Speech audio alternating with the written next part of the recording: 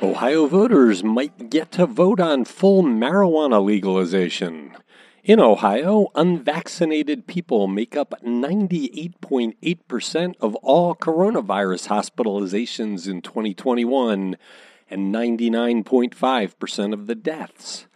And First Energy is reevaluating whether it told the truth when it said it did not bill customers for the money it used for the bribery in the big State House scandal. It's the Wake Up Morning News Briefing from Cleveland.com and the Plain Dealer for Wednesday, July the 28th. I'm the editor, Chris Quinn.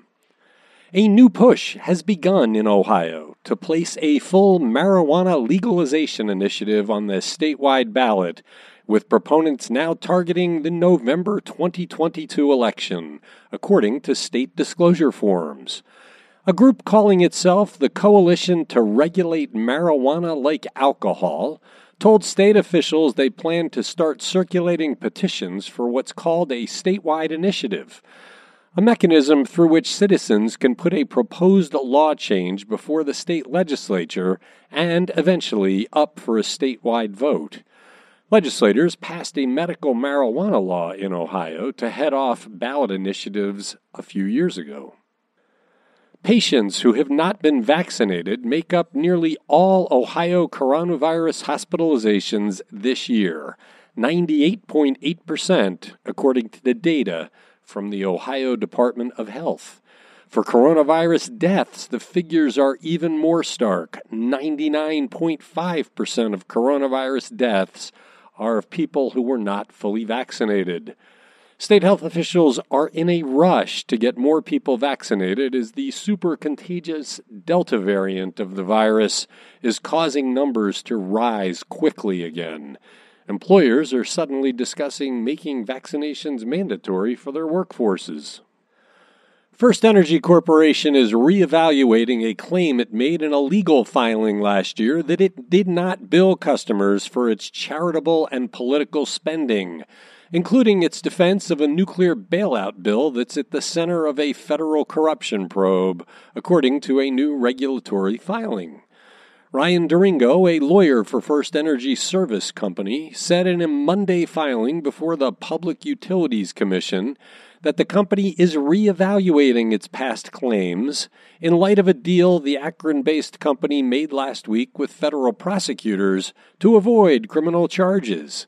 In that deal, First Energy cannot discredit statements it agreed to make about its role in the bribery case. The review is to make sure what it said about billing customers is in keeping with the statements it made as part of that deal. With his criminal trial in federal court likely to wrap up this week, the Ohio Supreme Court has rejected indicted Cleveland Councilman Ken Johnson's attempt to appeal his suspension from office. Johnson was suspended by a specially appointed Supreme Court panel following his indictment on 15 federal charges that he fleeced city taxpayers, but he sought to overturn that suspension.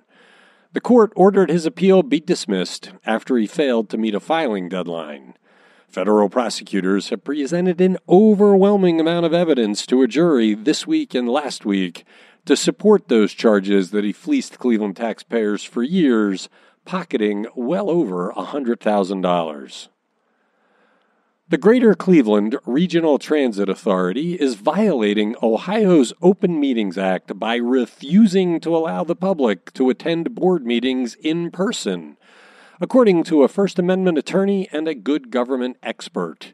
Reporter Courtney Astolfi says no members of the public were allowed to attend RTA's Board of Trustees meeting Tuesday, its first public board meeting since the July 1st expiration of a temporary pandemic law that allowed for meetings to be conducted remotely.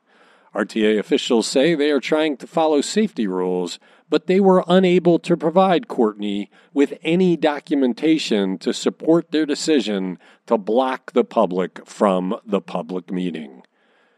Thanks for listening to The Wake Up from Cleveland.com and the Plain Dealer.